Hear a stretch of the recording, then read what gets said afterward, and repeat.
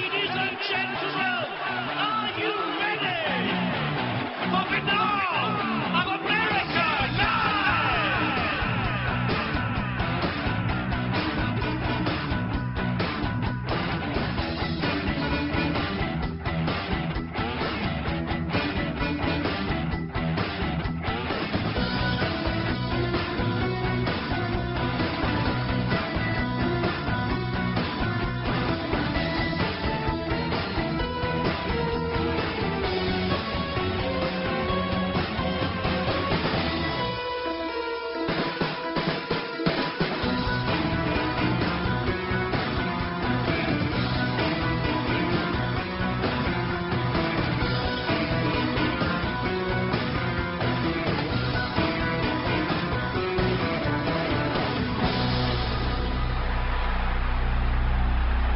And now, ladies and gentlemen, Banal of America Audio with your host, Tim Banal.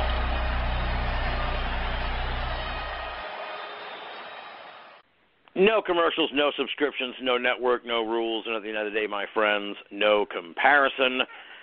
Coming at you here, our fourth week in a row with the coronavirus crisis special report. And I will not lie, folks. Morale is down here in America. Things are getting grim. Tyler and I were talking about this before we came on the air, that it's unnerving because a lot of the things we were worried about have now come to fruition. And we are sort of entering into, we just sort of imagined it to about this point and didn't dare think beyond it. And now we're all kind of collectively at that point, and so it's stressful. It's stressful, man. I'm feeling stressed, and sometimes I'm scared. I'm not afraid to admit it. Sometimes I'm scared. This is getting pretty troubling.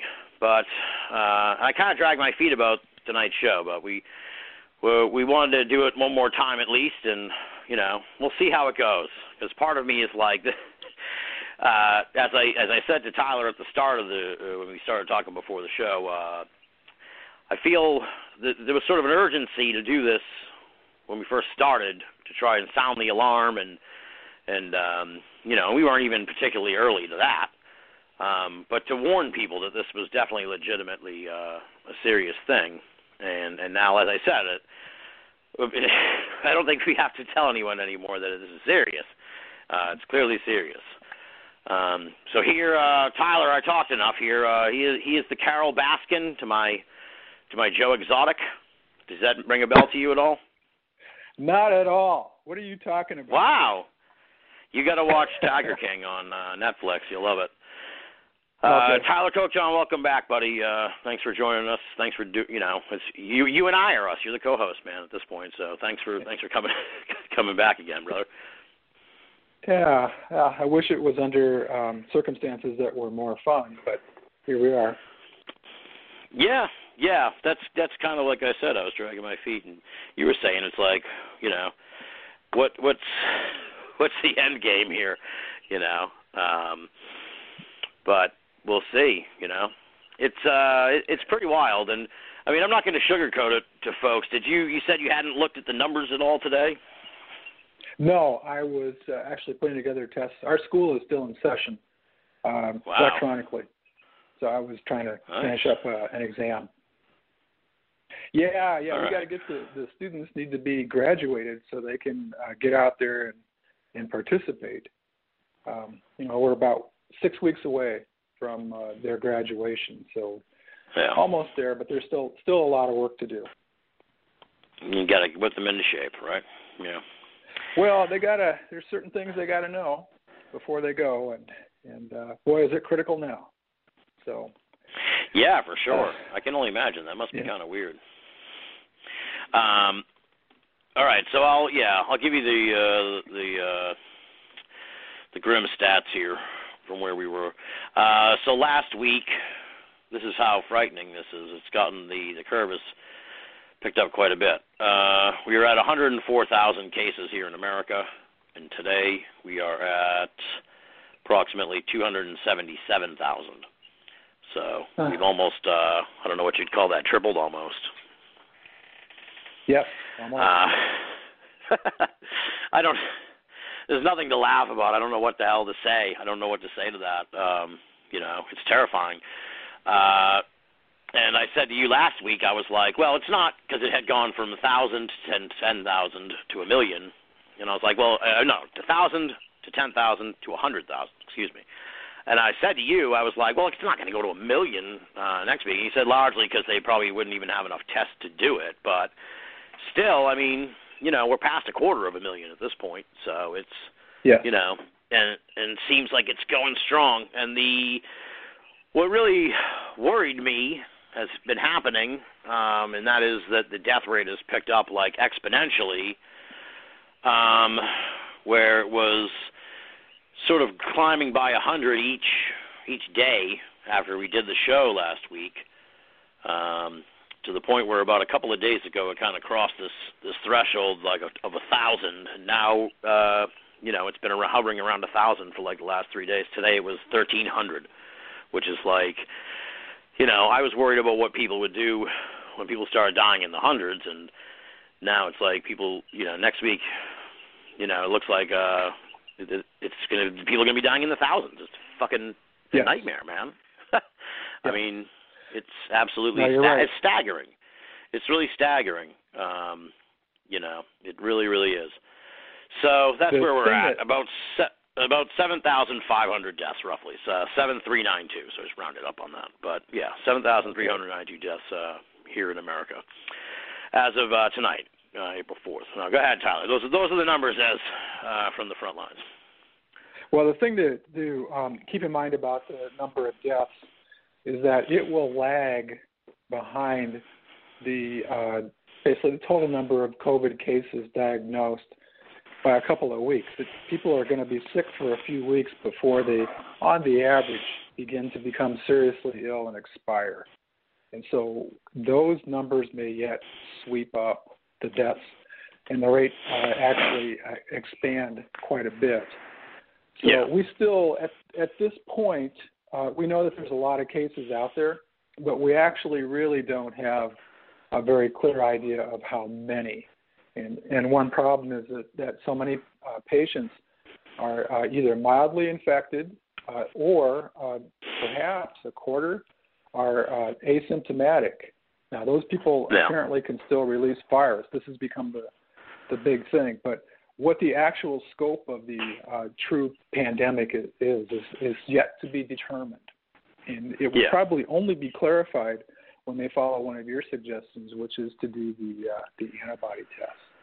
The other thing to watch out for is that New York is heavily hit. The tri-state area is heavily hit, the East Coast.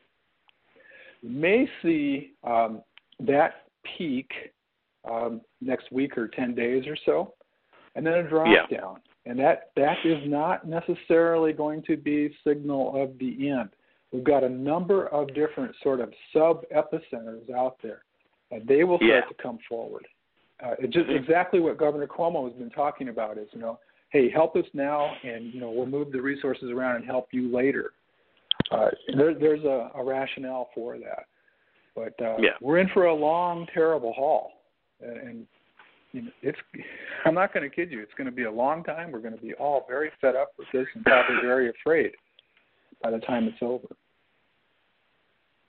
Yeah. Well, it's it's this sort of macabre observation in a sense, where it was like, I think people are almost in a sense becoming numb to things too, just because the numbers kind of slowly creep up. It's only when they really hit milestones where it's like, oh shit! Like as of this week now, 1 million people around the world have been diagnosed with this thing. So that we know of. Yeah, of course, that's what I mean.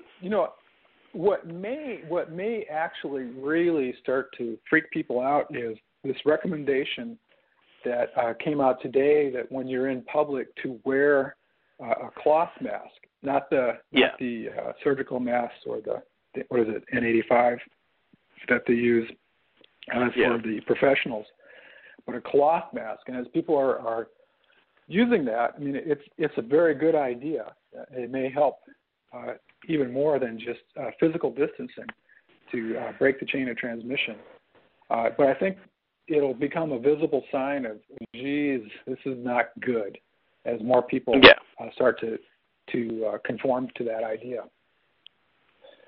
So if you couldn't see it before, you'll be able to see that. Yeah.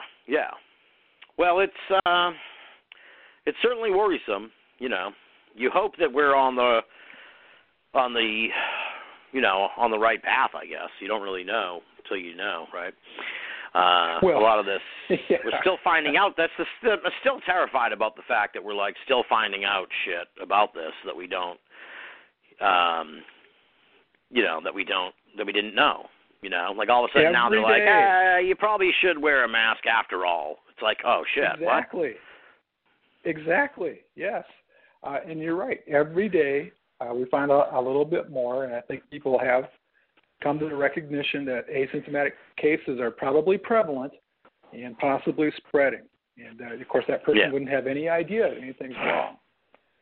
So, yes, every day we learn more. Well, yeah, I was a little irritated with the more than a little, but irritated with the governor of Georgia when he said that they just found out the day before that asymptomatic people could spread it. Where it was like, dude, you know, everybody knew that, you know. I mean, we knew that for like 3 weeks. Well, it's conceivable that they hadn't phrased it in quite that way to him, you know, about asymptomatic and we need masks or whatnot. We'll have to give him the benefit of the doubt. Do we have to? Oh, okay, fine. But you also have to recognize that also, even the authorities, because this is so new, some of it is reasonable best guess, and some of those guesses may not turn out. And so they may say one thing 1 week and then have to reverse it. This is just the beast that we're fighting. Right. Well, I saw kind of an assessment like that, not to absolve the Chinese, but people were saying, you know, because we talked about it last week about, like, how people are suspicious of the numbers. Hell, I'm suspicious of the numbers. But the reasoning I heard in one sense was, like, they don't know what the hell. It's kind of like the old, like, oh, the government knows something about UFOs. Like, well, what if they don't know anything and they don't want to tell it? Like they don't want to tell us they don't know anything. Or maybe it's just like, maybe they boxed it really badly and they're like, we don't want you to know. Like, you think what's going on in America is bad? You should see what's really going on here. It's really fucking bad. You know what I mean? Maybe it's, you know, maybe it's. Then they can't get a handle on it, so they're like, oh shit. So it's maybe like, you know, just more like incompetence than or like being mystified, if you will. Well, you know, in terms of the numbers from China, and I think we also were wondering about Russia a week or two ago, about how accurate that was. I thought I saw, I should have written it down again.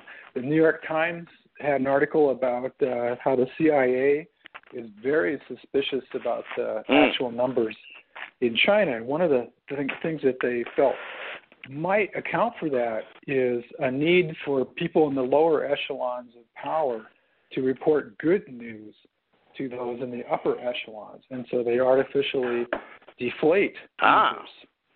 They don't want to report deaths. And so there's a feeling that maybe a lot more went on. Yeah, so actually people would really, really, really like to know if those numbers in China are trustworthy or not, because we're trying to model. We're trying to figure out what is about to impend for New York City, for example.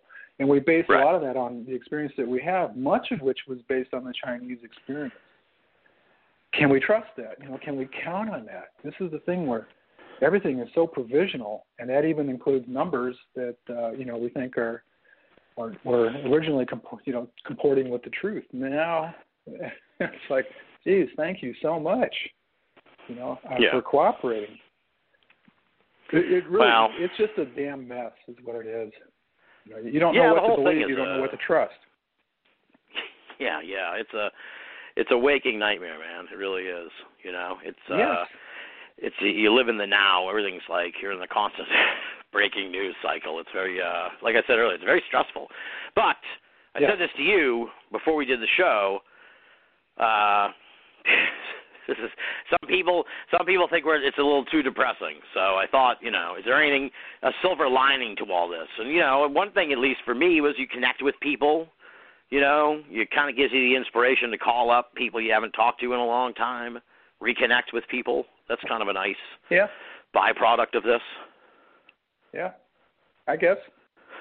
I'm just typing like mad today, test questions, so I haven't come out of the work cycle yet. But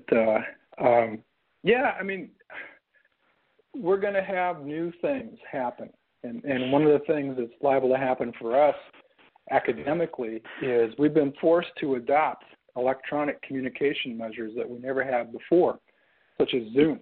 Yeah. And other measures to deliver instruction. And one of the really powerful things about that for the future is that when we talk to our students or try to educate our students about this event, through Zoom, we could contact some of the biggest experts on the planet to come in and lecture to our students that day. And we could actually get a meeting of the minds that we never really thought about before. And suddenly now we're kind of seeing how to do this. So, that might be a real benefit, is broadening how we go about the process of education, at least in medical school. But I'm sure other people would have similar experiences as they're trying to deliver lessons electronically. It's a pain, Zoom has its own little quirks. I've never used it. I might use it later in the month. Yeah. It's okay. It's fairly simple, but it's not particularly secure, so you have to watch out. But those can be improved. Those situations can be managed. Yeah. Interesting. So have you picked up a hobby? Have you learned to play piano? Have you?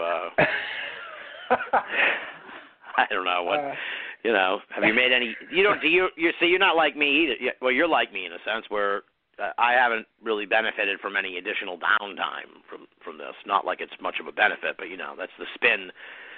That's sort of the spin of positivity to try and put on this. Is that this is your chance, right? Write your great American novel now.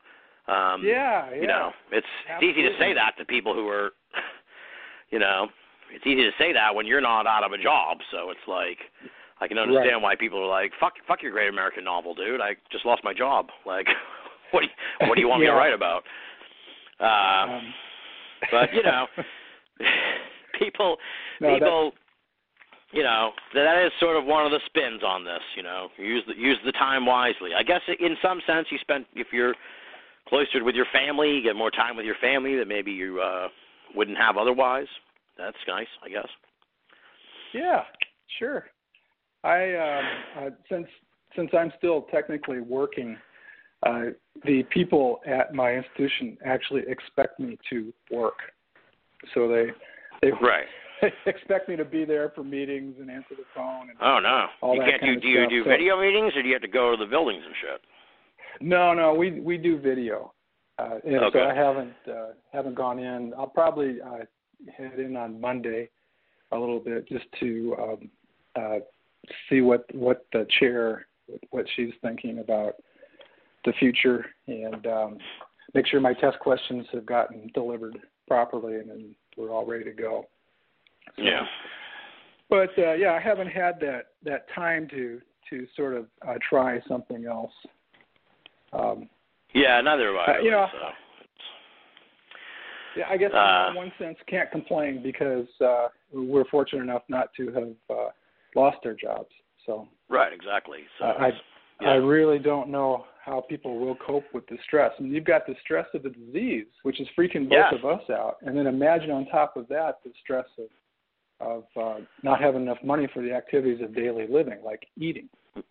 Exactly. Yeah. Well, I was talking to somebody about that the other night, where it's like, it's not so much that we should worry about food shortages; it's that we should worry about money shortages. Where it's like, well, people can't buy food, then who the fuck knows what they're gonna do, Yeah. Yeah, I agree. Well, to sort of put things in context, I guess, in a sense,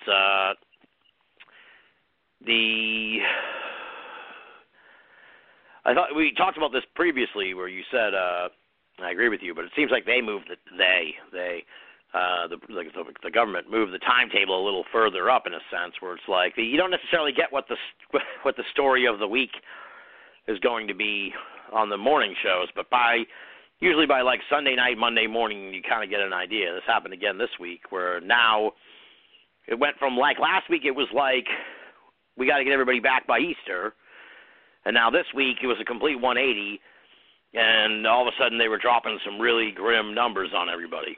And they were saying, if only 200,000 people die, we did a pretty good job, which is like the most fucking asinine thing I think I've ever heard in my life. But, so that's the new narrative, which is kind of like good and in a sense where it's like, well, they ripped the fucking Band-Aid off and just told people that this is going to be really bad, which, most of us had kind of been under the impression of since we locked ourselves in our homes a month ago. So at least they clued everybody else in, whether it'll take with some people. I mean, there are people there are going to be people that will die trying not to adhere to the whatever advice and rules they throw down about this. So, you're not going to convince everybody. Yes. That is an astonishing but true fact. And you can actually see that probably in every part of the U.S. right now. I don't think that's going to work out well for everyone. We hope we don't wish ill on anyone, but no, of course not. Certainly would be nice if we could all get on the same page, and that includes the governors of the states. One of the things that's very interesting is that the projections of deaths that they put out or were talking about last week, 100,000 at best, 200,000 possibly. That's if everything goes just right. And one of the things that is factored in there is a strong use of social distancing, sort of like California and Washington. And I can tell you from living here in Arizona, that is not how things are necessarily going. And our governor has been reluctant, but he has slowly instituted some of his measures, but very slowly. We just don't know, Tim, where this could really end up. I just sit there and sometimes I'm baffled at why everybody doesn't see this as a cause for real concern and something we should do to save lives. Save lives. Right. Yeah, it's it is worrisome. The only thing I can say, again, to put things in the positive, is like there seems, I'll never, the sin of not instituting a national lockdown for me is like unforgivable. So the fact that they still haven't done that is to me outrageous.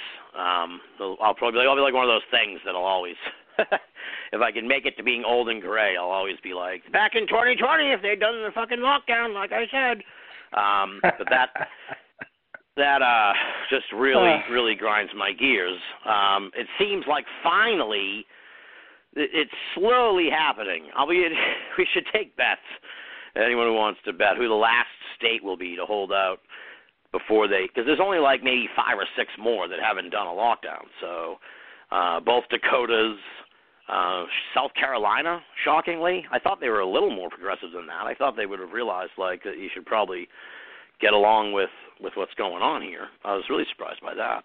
And like kind of those states around the Dakotas.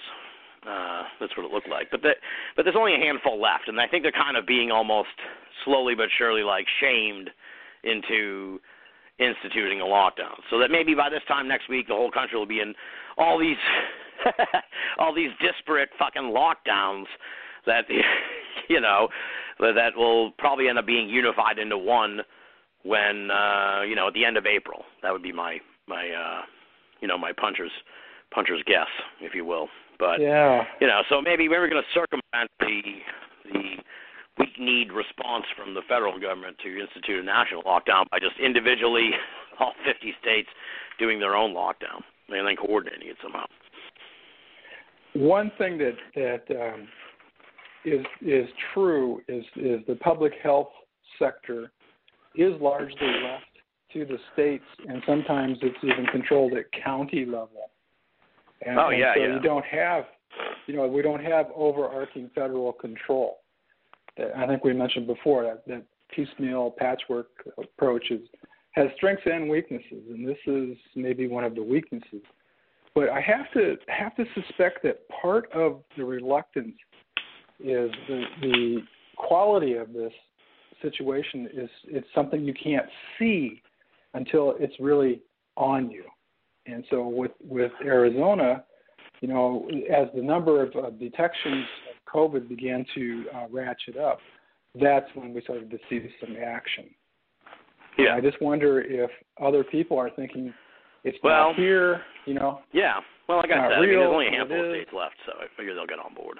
But the sad part is that if they had been looking at sort of the situation and information that we have, clamping down sooner rather than later might actually prevent a disastrous sudden rise in cases. And so if you want to emulate New York, keep doing what you're doing, and you might get your chance.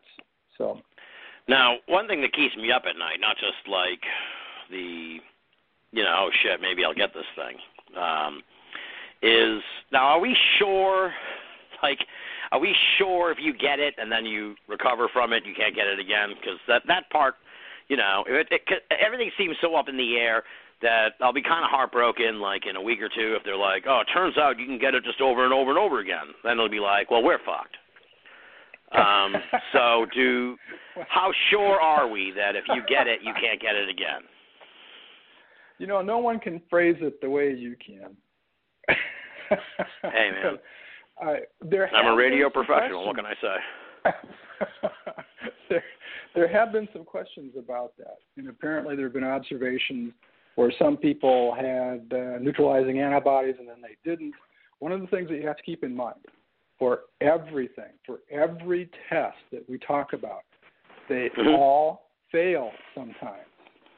They all fail, and that includes trying to figure out, does this person have antibody to a spike protein?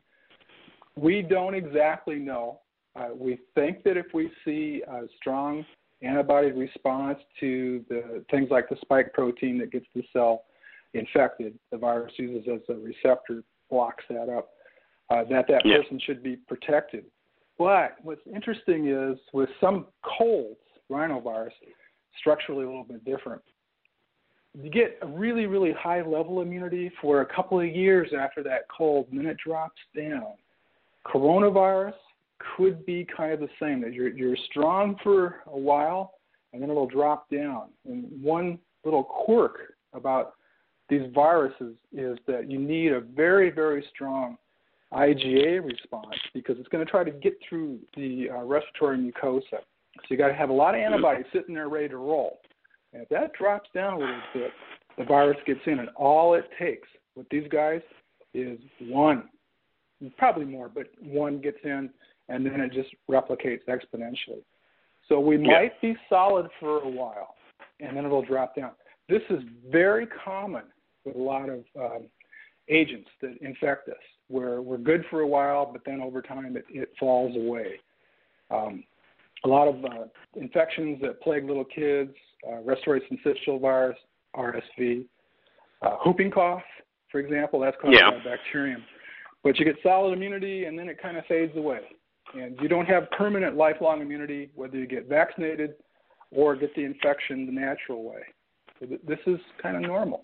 So you're entirely right. Yeah. We could be good for a while after infection, but not forever. So right. What a lot of people don't understand, I mean, I don't know, maybe you can sort of speak to this, but what a lot of people don't, maybe may not realize, like they say it'll take like a year and a half to develop the vaccine, but we're not even sure if, like, that's like a best case scenario, right? I mean, they're testing the vaccine to see if it works, or if they finish and they're like, no, it's not, for some reason, whatever, doesn't work. It's going to take a while. I would think if everything worked just right the first time, a year, if we're just really lucky and we blaze through it. Now, there are some thoughts about having alternative methods, and one of the things is, you've heard of DARPA. We've talked about DARPA before. they've sponsored companies to come up with new ways to make people immune to unknown agents. And one of the things that they talked about is a company called Moderna, and they're looking at a messenger RNA antibody, and that's it's got some hope. It's got some power. The quick steps are what we've done now. What you really have to do with this, and it's just taking virus parts, messenger RNAs, and shooting them into people, rendering them immune. There are a couple of different ways to put them in that are kind of interesting.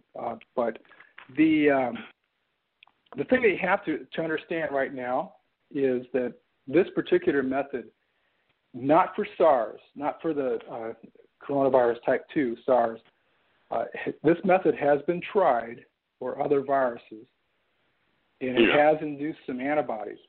But it's slow because not everybody reacts to it, and these are young adults who are probably pretty good at reacting to stuff.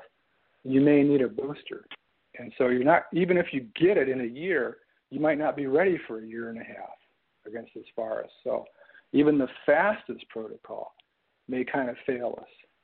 But anyway, it's an approach. What is being done now is a lot of different approaches being run in parallel, and that's a good thing.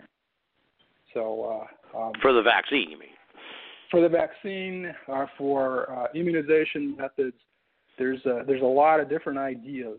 And no, do we know anything else about this drug that that Trump promised? The fish tank cleaner. Like that was rooted in some kind of fact, I assume, as small as the nugget may be. Do we know anything about this weird drug concoction he was talking about? Are they working on that? Have we heard anything about that yet? I think I would have heard if we had, but I mean, what do you know about it? Absolutely. The first thing that we know is don't use the fish tank cleaner. Please. Right. No one. That killed a guy out here. Yeah, don't order it offline and shit. Like just because just because somebody says it online, you shouldn't. Be very, very suspicious of anything you get online that you're going to ingest and put into your body. Okay. But absolutely. the chloroquine, and I think chloroquine combined with the azithromycin is in fact being looked at, has been looked at. There's a small scale study, I think done in France, and it's really hard to tell, Tim. Okay, I think it's really, I'm looking at that and I'm going, I don't think this is going to bring people back from the brink of death. Maybe if you got it to them earlier, but still. Well, anyway, that's kind of the thing in a sense where it's like, we need this shit now. Like, and they're not, whatever this stuff is he's talking about, like, unless they can roll it out mass produced on Monday, or tomorrow, like, thousands upon thousands of people are going to die just here in America. So, that's the thing. The ball is rolling, the snowball is rolling downhill, and like, all of our sort of plans are long-term plans at this point. You're right. The thing that people, I think, fail to appreciate is with an emerging pandemic like this, a virus we didn't know really anything about until suddenly it appeared, we start out behind.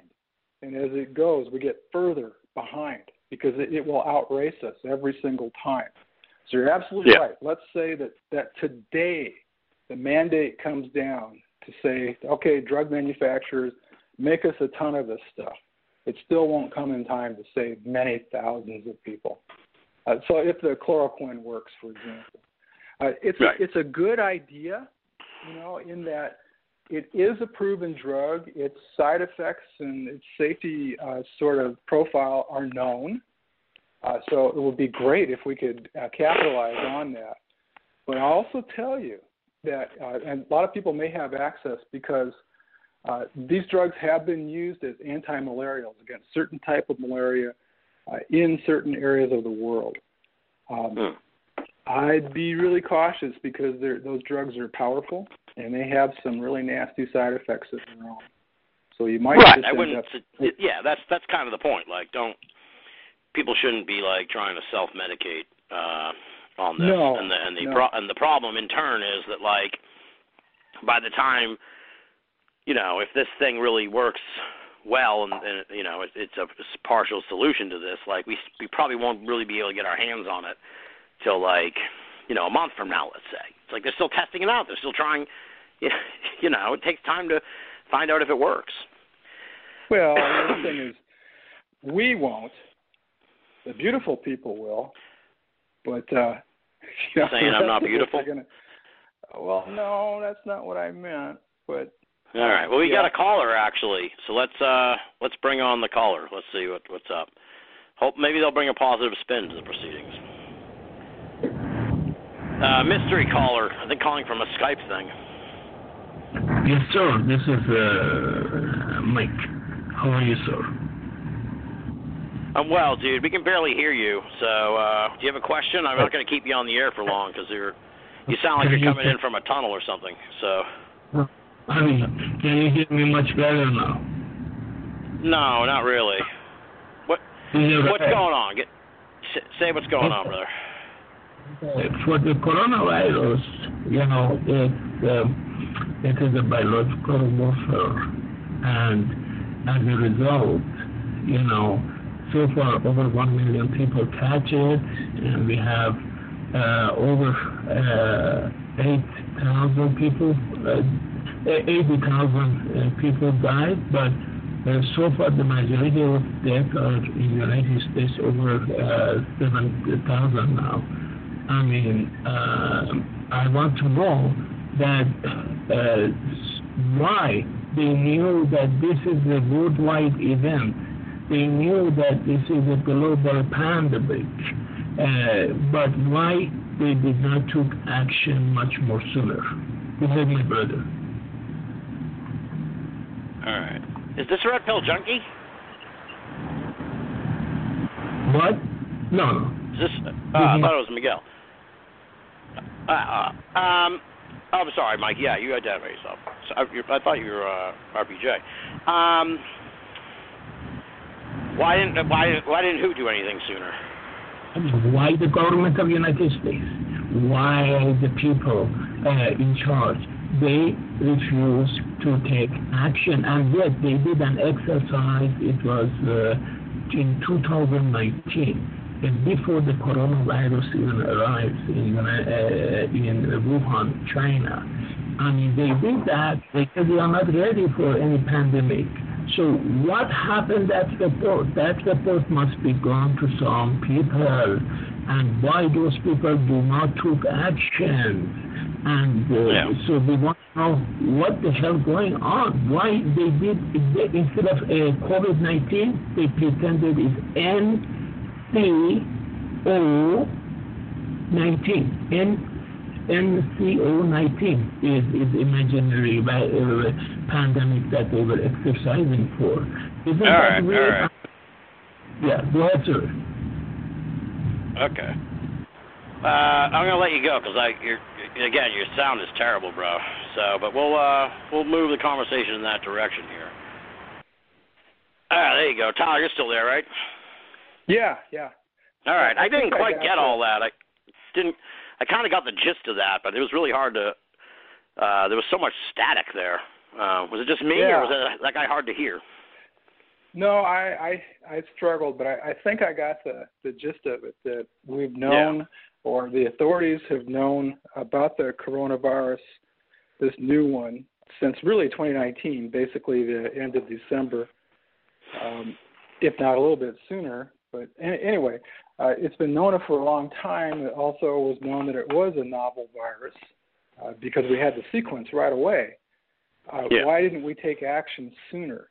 Now, I don't have firm knowledge of what the deliberative process was at the upper echelons, but I'm going to guess, this is a guess, that the first thing they thought is it's going to be similar to the SARS epidemic of 2002, 2003, and that they would be able to contain this by the same methods because they were banking on, and unfortunately this was a wrong assumption, that most of the cases would show and they would be severe.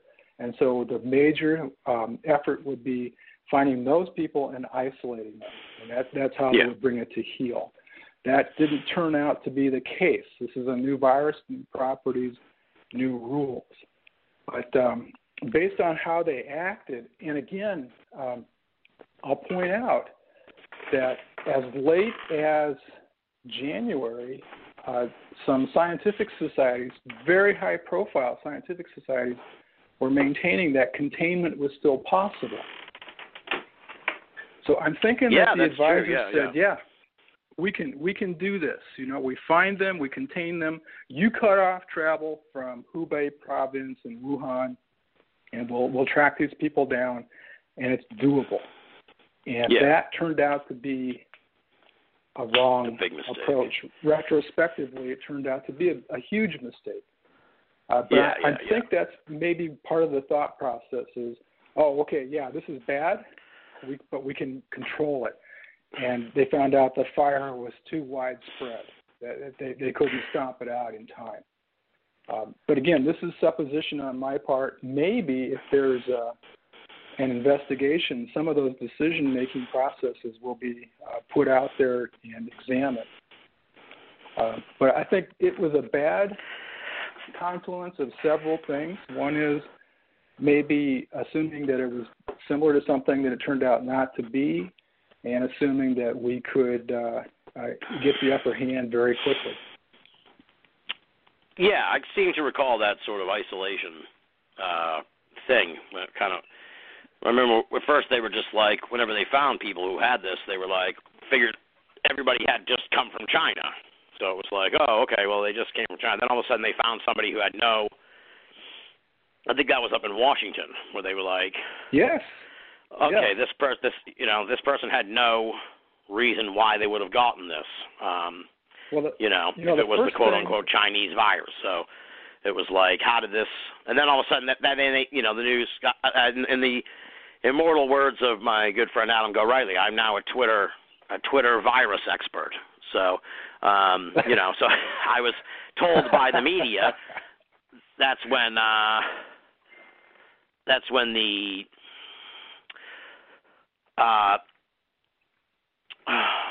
when things kind of got serious, because they were like a communal spread. That's what I was trying. Somebody's trying to tweet me in the middle of the show. So, Chris Pinio, stop. Just leave me alone. But it was like communal spread was the big issue. And now here we are, and I think I remember when it was like one of the basketball players like gave an autograph to one of the kids, and somehow the kid got it from him, and it was like, this thing, I think we talked about it, was like, this is everywhere now, it's like, who knows who has it and who's passing it along, and it's the start of our nightmare pretty much. Yeah, you're right. When they first began to look at this, if you showed up with the signs and symptoms of COVID, maybe it was COVID, maybe it was just regular old influenza, they wouldn't test you unless you met the criterion, which was travel to China or direct contact with somebody who had traveled to China, roughly. And then later on, it became very clear that they had sustained community transfer. Everything has been clarified retrospectively, unfortunately. Yeah, exactly. But if you look back at our approach to testing, what they did was, and they had a lot of trouble doing, was manufacture a highly sensitive and highly specific test. And I think part of their insistence on working so hard to have that kind of test, or the test that would be highly specific and sensitive, was a feeling that they had that there wouldn't be that many cases. And the reason this becomes important is that you can drive yourself mad if you're looking for a low prevalence agent, a low prevalence infection with an overly sensitive test. The false positives will absolutely drive you bonkers. And so they were thinking that we've got to get this down so the false positive rate is very low, and we have great confidence when we find one, we've got one. But I think that again, informed how they went after the testing. And all these things the train just fell off the tracks, in every possible way. Yeah. So, yeah. I think, too, well, I think it's important for people to kind of, we'll look back on all this in retrospect, and yes, a myriad of mistakes were made. No one's denying that. But people need to sort of remember that, like, this is a new thing that came up, so all the shit that, you'd need to combat this, everything had to be invented from scratch. Like, they had to come up with the tests, yes. And now they have to try and come up with some kind of treatment. They have to come up with some kind of cure for, like, a whole new disease that they're still trying to understand now as they're developing this stuff. No, absolutely correct. It's all novel. Take a look. I just did the same thing, Tim. I just did exactly the same thing. We're going back. You asked, like, well, could I get this thing again? Could it happen again? And what do? We immediately go back and say, okay, this is what we know about other cold viruses and how they work. And maybe coronaviruses works the same way. It's a very logical point to start with what you know and then try to extrapolate forward logically. Sometimes that fails. And I think you're absolutely right. We have to have some sympathy with the folks on the front lines who were making reasonable inferences, very, very logical extrapolations, only to see them fall apart. Can't help that. I mean, they did their best. Okay, now we got a special little mini mid-show guest, Chris Pinio, my friend Chris Pinio. He likes to bother me in the chat, but he's calling in now because he's got some interesting information. He's a reporter. He's been covering the COVID-19 issue with regard to jails. I know who he is. Oh, you know Chris Pinio? I think he's from around where you are, so maybe. All right. I think he knew me by my former Twitter identity. Oh, so he's a real creep. But we'll of course. We'll let him come on the show anyway. Let me see. Where the hell's the little button here? Come on, button. There we go. Pinio, what's up? Hello. Hey. All right. Well, we can hear you a lot clearer than the last guy who called in. Thank God.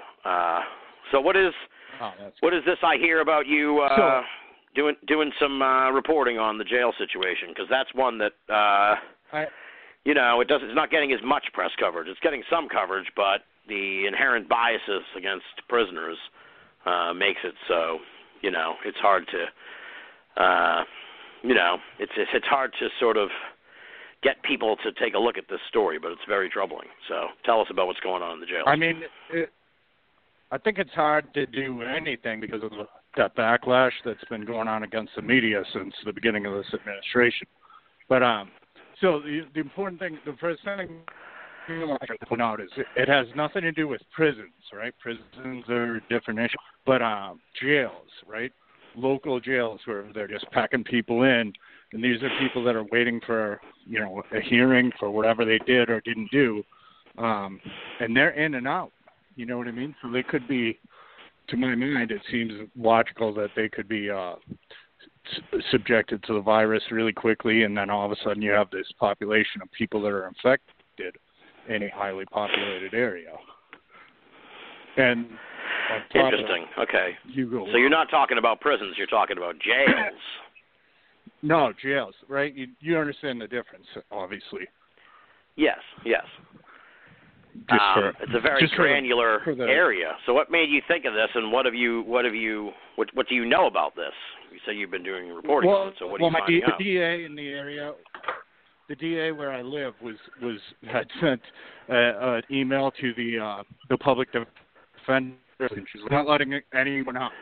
And he was like, what the hell? He's like, I got a list of 28 people that are high-risk people, and we should kind of get them processed as quickly as possible. But he was trying to cut a deal with the DA and be like, why don't we file a joint motion, and then we'll get people out of the jail system a little bit quicker who aren't like flight risks and people who don't need to be really sitting there. Right. She was just like, no. And so I ended up, when I was talking to her, she was like, I'm not going to say who it was, but she was like, you're not listening to me.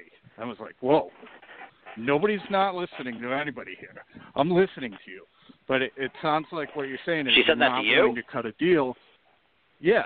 I had definitely, like, I'd let her repeat it several times before that.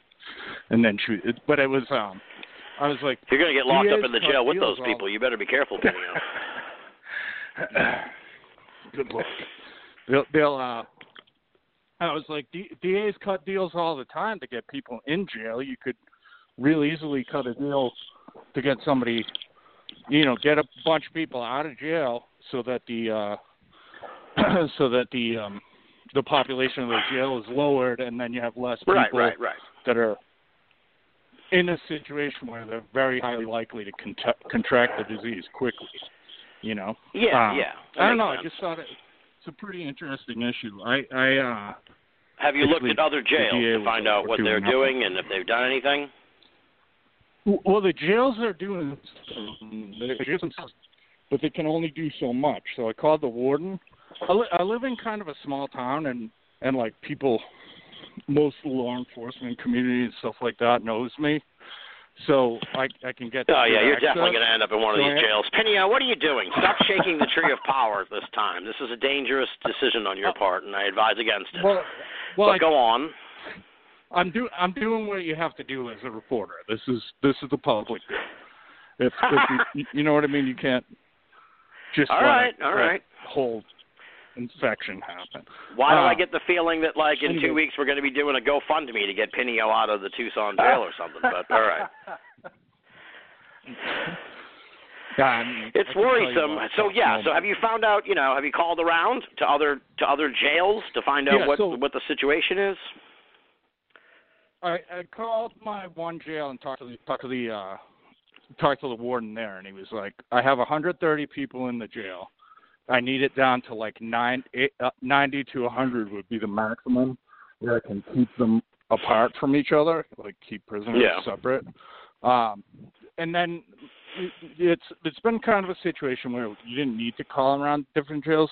Well, where you are, they're doing a lot. There's some precincts that are stopped for certain reasons, like nonviolent. You're not going to go to jail. They'll just summon you to court.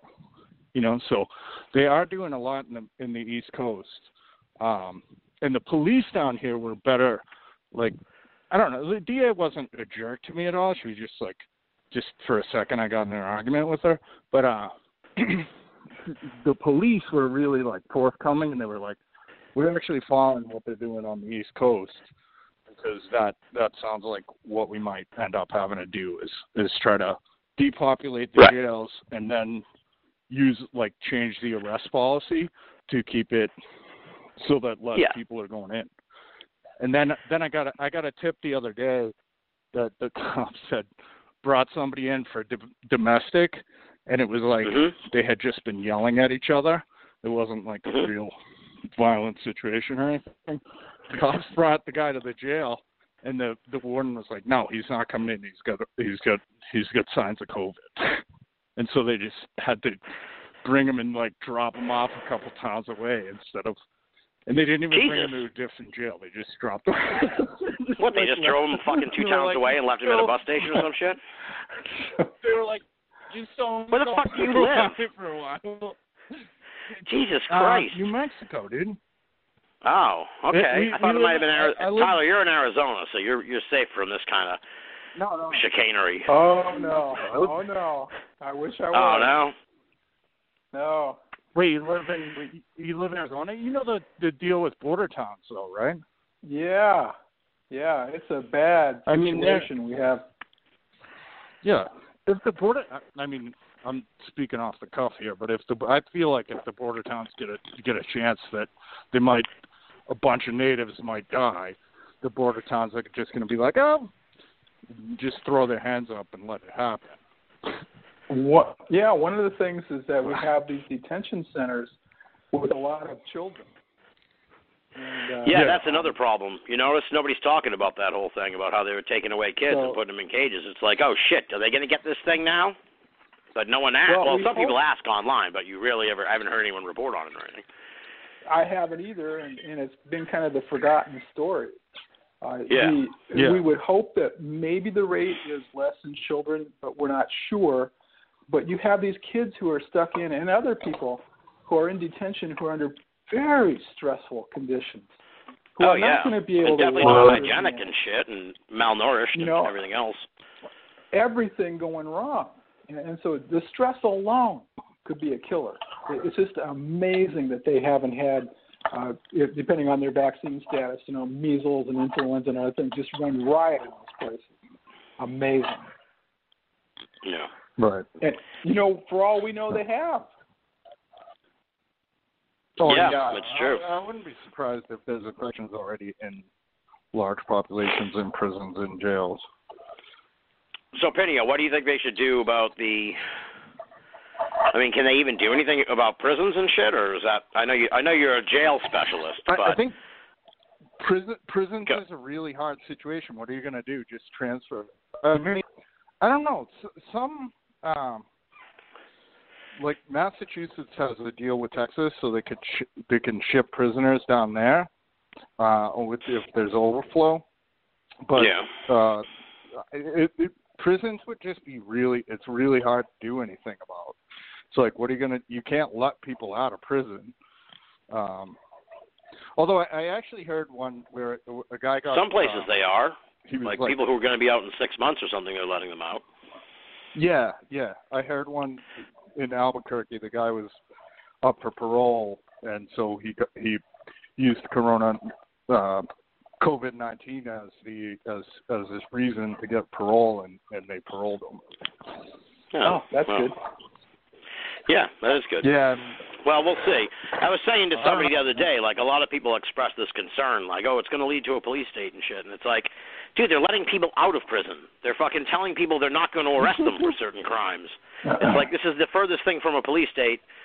This is fucking anarchy. It's not a fucking police state. Well, but where maybe it'll swing back in the other direction, and it'll be harsh. But who knows? I live on the West. They'll actually the Navajo police are at the point where they're stopping people if you're out of your house after 8. Really? Wow. Well, that's the same. That's that way in a lot of towns, though. It's that way in a lot of towns. Yeah. Now, I was asked by the internet radio police to make sure that you weren't on the show past 10 my time, so we got to wrap it up here with your visit. So thank you, Tyler, for laughing at that. Let me say goodbye. Can people read any of your reporting on these jail things, or is this still a story in progress? No, my stories are published, but my newspaper is kind of old school, so they don't have online edition. Yeah. So it's hard to get. It's the Gallup Independent that I'm at. You should make yourself useful with them and take over the whole online presence for them. No, they have online presence. It's just they got a paywall, so it's like God, difficult to get at it. Yeah, who the hell wants to pay for the fucking Coyote Gazette or whatever it's called? Yeah, that sounds awful. All right. Well, I guess you can't share this shit either and be like, oh, hey. Yeah. Yeah. So, all right, man. Thanks. Thanks for taking my call. Thank you. Peace. Thank you for calling in. Bye. All right, there goes Pinio. That was interesting. Yeah, it's another facet to the story, and there are people that just don't count, and they're in a terrible situation. Yeah, it's worrisome. Yeah, it's certainly worrisome. There's all kinds of little tributaries to this whole thing that you can really drive yourself mad going down. That's why I was kind of joking with Pinio. It's like don't stir up too much trouble down there, dude. People are apt to turn a blind eye at this time. So if they're like, just throw him in the basement until he smartens up. Well, let's hope that that's not the decision-making process. I would be interested to hear his opinion as to how so many of the prisons being run by private corporations, how that might influence their feeling about letting people out. So I don't know how they do it, but I'm sure that there's a capitation level, like for every person you have, you get X number of dollars per day. And if they start tossing people out, then how does that affect their bottom line? These are the kind of paranoid rants that I have in the middle of the night, where you wonder, like, oh, wait, how does this actually work? If they let somebody out, which would be good, but then it costs them, is that going to happen? That's just me. Yeah. That's a whole kettle of fish, because it's like if somebody gets sick with this, then the government's got to take care of them and shit, and then it's like, as I said, people are predisposed to be agitated if people in prison get anything. So it's like I can already see if there's some massive outbreak in the prison system, people will be like, fuck them, they're in prison, blah blah blah, and it's like, oh, come on, dude, what kind of society are we? Well, this is a good question, and some people just plain don't count. And I'm not trying to say everybody in prison, is innocent or some kind of super concerned about people that have committed crimes that that they have to. Yeah, there are a lot of bad people in prison. No one's. Absolutely. Yeah, that's what prisons are for. Don't bad want people. them out. Yes. Absolutely not. I'm just glad that I don't have to try to parse that decision, and say, okay, you qualify, but you don't, and it just becomes an impossible task. Like, well, yeah, you know what? You only shot somebody, but you actually killed someone, so one person leaves, the other one doesn't. My God. Right. Yeah, and it's like, just don't shoot anyone again, please. We're just asking you. Just. I promise. Oh, my God. Yeah, it's worrisome. Well, there's all kinds of little things like that. I think. I can tell you. God. If you look at the situation in Washington State, one of the first places that was hit very hard was a long-term care facility for the elderly, and those places are at extraordinary risk. I understand that many of them have limited visitors, basically saying no visitors, trying as best as they can to control the input. But it's not unusual for places that have really elderly, debilitated populations, for example, to be decimated by influenza, even though everybody got vaccinated well before influenza appeared. And you get to a certain age and you don't respond to the vaccines anymore. So imagine what this entity, COVID-19, which is more infectious and much tougher than influenza, is going to do in these places. And it's just a question of time, unless we can break the chain of transmission. Well, that's what we're trying to do, those of us on lockdown. We gotta spread this stuff around. Let's put it on the internet. You're listening to Banal of America Audio. Great heavens! What kind of radio show is this? I will give you a quarantine update for me. I only left the house on Sunday afternoon to run to my local gas station to stock up on cigarettes and other snacks and sundries.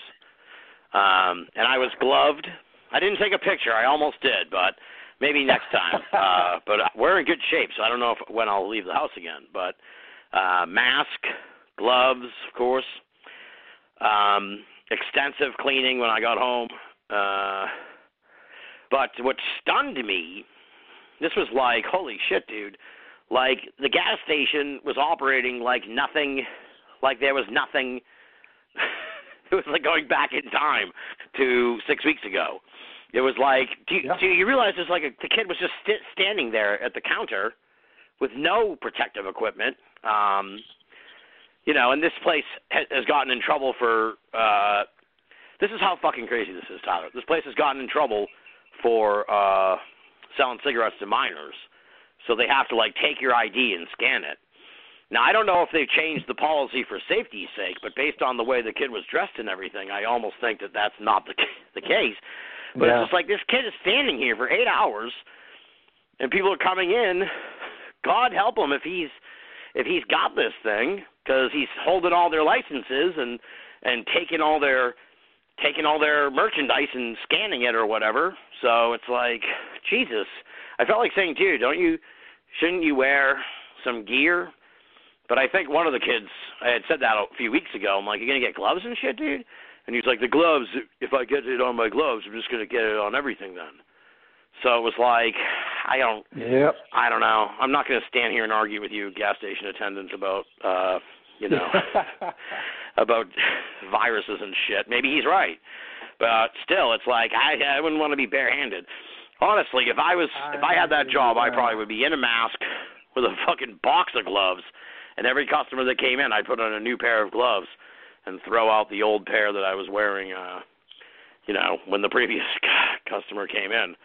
But, I'd probably actually just quit the job because it sounds insane to work in, like, such a high foot traffic sort of job. You probably wouldn't have to quit, Tim. They'd probably terminate you. So, but you're right. If you go through the math, how many customers does that person encounter each day?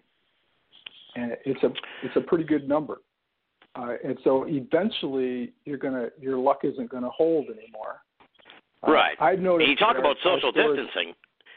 This was like, dude, I was like 2 feet. There was like a little counter between us, and I'm just like, dude, you're really flouting all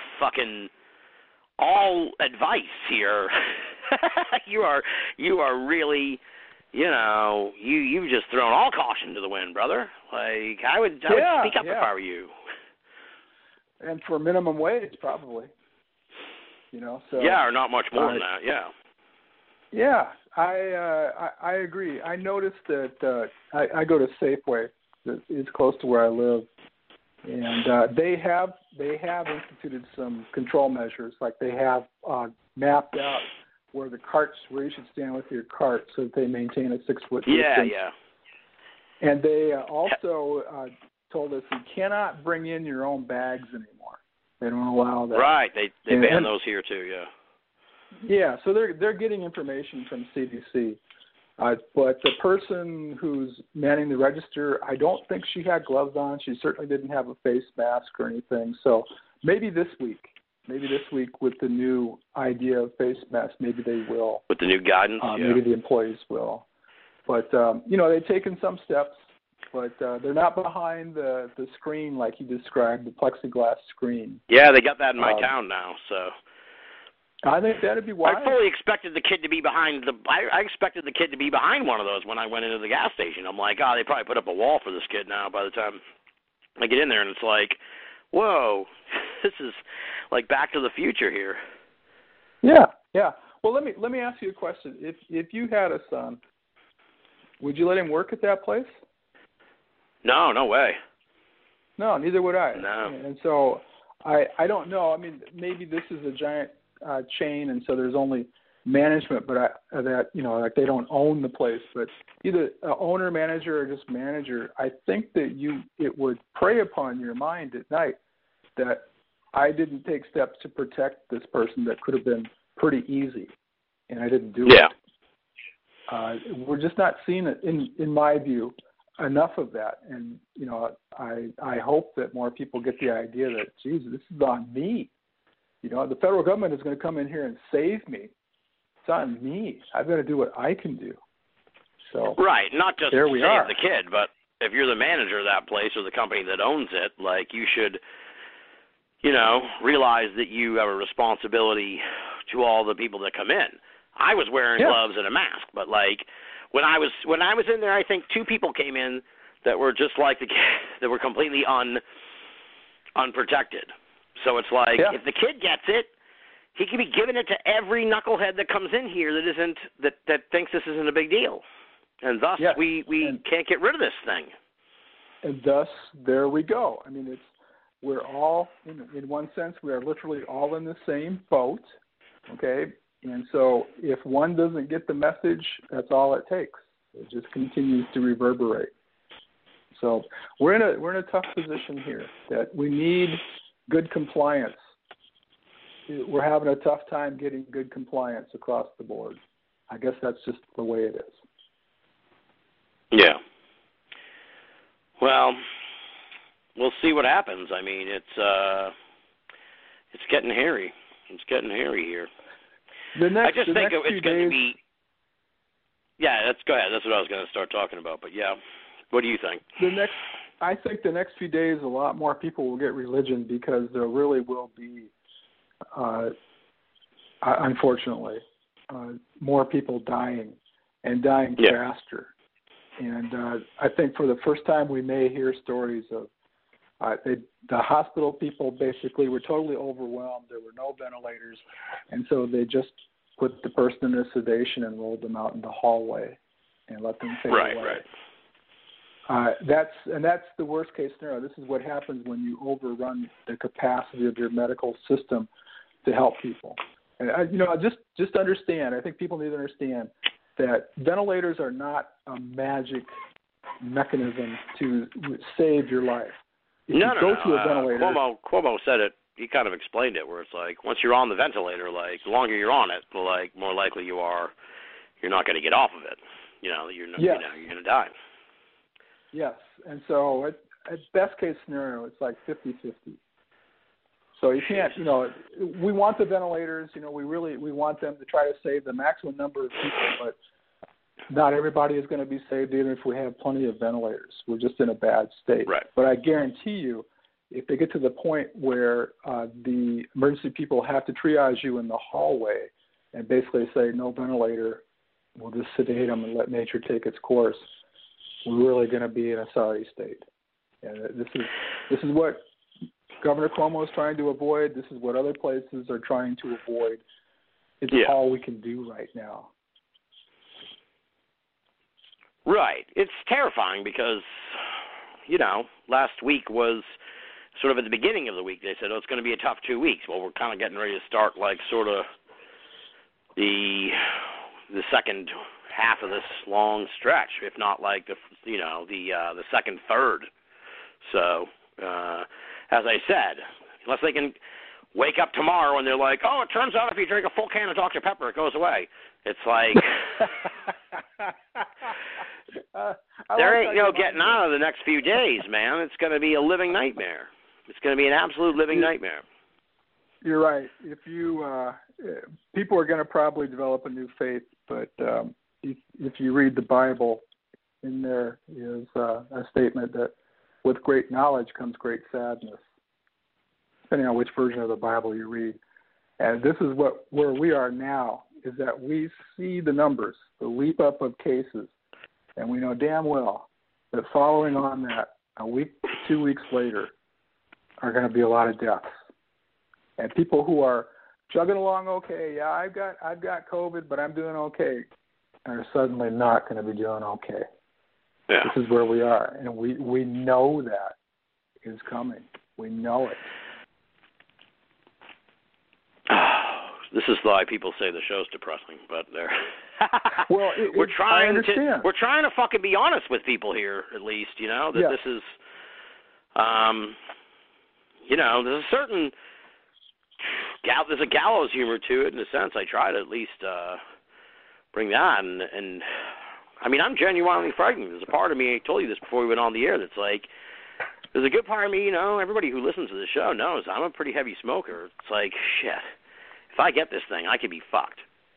I could fucking die from this just because I've abused my body so badly over the last 40-some-odd years. I'm no spring chicken. So it's worrisome. I'm genuinely worried, folks. If you go to the gym every day and you're all right, and even you could, not you, Tyler. I mean, like your average super fit person. Yes. Super fit person. They could get it, and they could get something. Something could go wrong with them. You have no idea. We're wondering. People are asking. Is there maybe a genetic sort of constitution that's more susceptible than another? And we know that it as many agents, it loves certain situations like diabetes and heart issues and that kind of thing. But one of the things you have to keep in mind is if you look at the total burden of patients, A lot of them are relatively young, middle-aged and younger. And what we have is the sort of like random chance that the virus doesn't kill all that many, or it kills mostly at the upper end of the lifespan. But you have so many younger people who are active and out there and doing things and getting infected that you have a lot more of them ending up dead just by virtue of the total disease burden in that sort of age bracket. So this thing can get you, and it can get you unexpectedly. It doesn't. We wish we knew how it did. And so people are actually going to probably do the genome-wide association studies and try to figure out, like, is there a genetic marker that's linked? What I can tell you right now is there will be. There will be several, and these people will go absolutely stark raving mad trying to figure out which one is significant. Because if you look at enough markers, you will find correlations. You will find correlations. Then you have to go back and validate those. And so it's going to be a long haul before we figure that one out. And just like always, not in time to really help anybody this time. Yeah. It's troublesome. It certainly is. We hope for the best, though. Maybe that warm weather thing will work out. You know, we need some kind of I wouldn't call it a miracle, as the president said, but we need some kind of change in the circumstances here. Maybe that would benefit us somehow. But it's it could be. You might be onto something. That typically, if it's influenza, here we go. We're going to extrapolate again. And the last SARS dropped down with the onset of warm weather.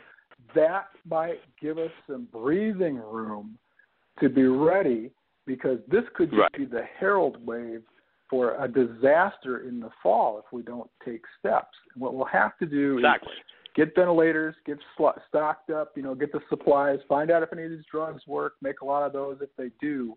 We can't stop our effort because it dies down in the summer, because it could come roaring back. We also need to be on guard, that we need to have a really good public health surveillance system. So when the first COVID cases pop up, we see them. We see them right away and start to, get the ball rolling so we don't get caught twice.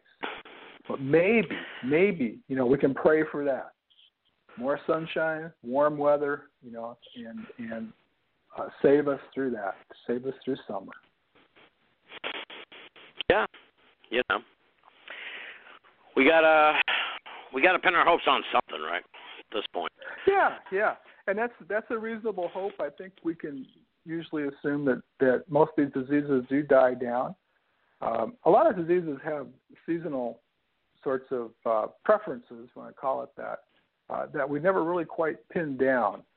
But influenza and common cold, they're always out there cooking a little bit, but they become hyper-endemic in the winter. Actually, influenza causes the true epidemics. Back in the day, influenza used to be, in the modern era, the only infectious disease agent that could spike the U.S. death rate.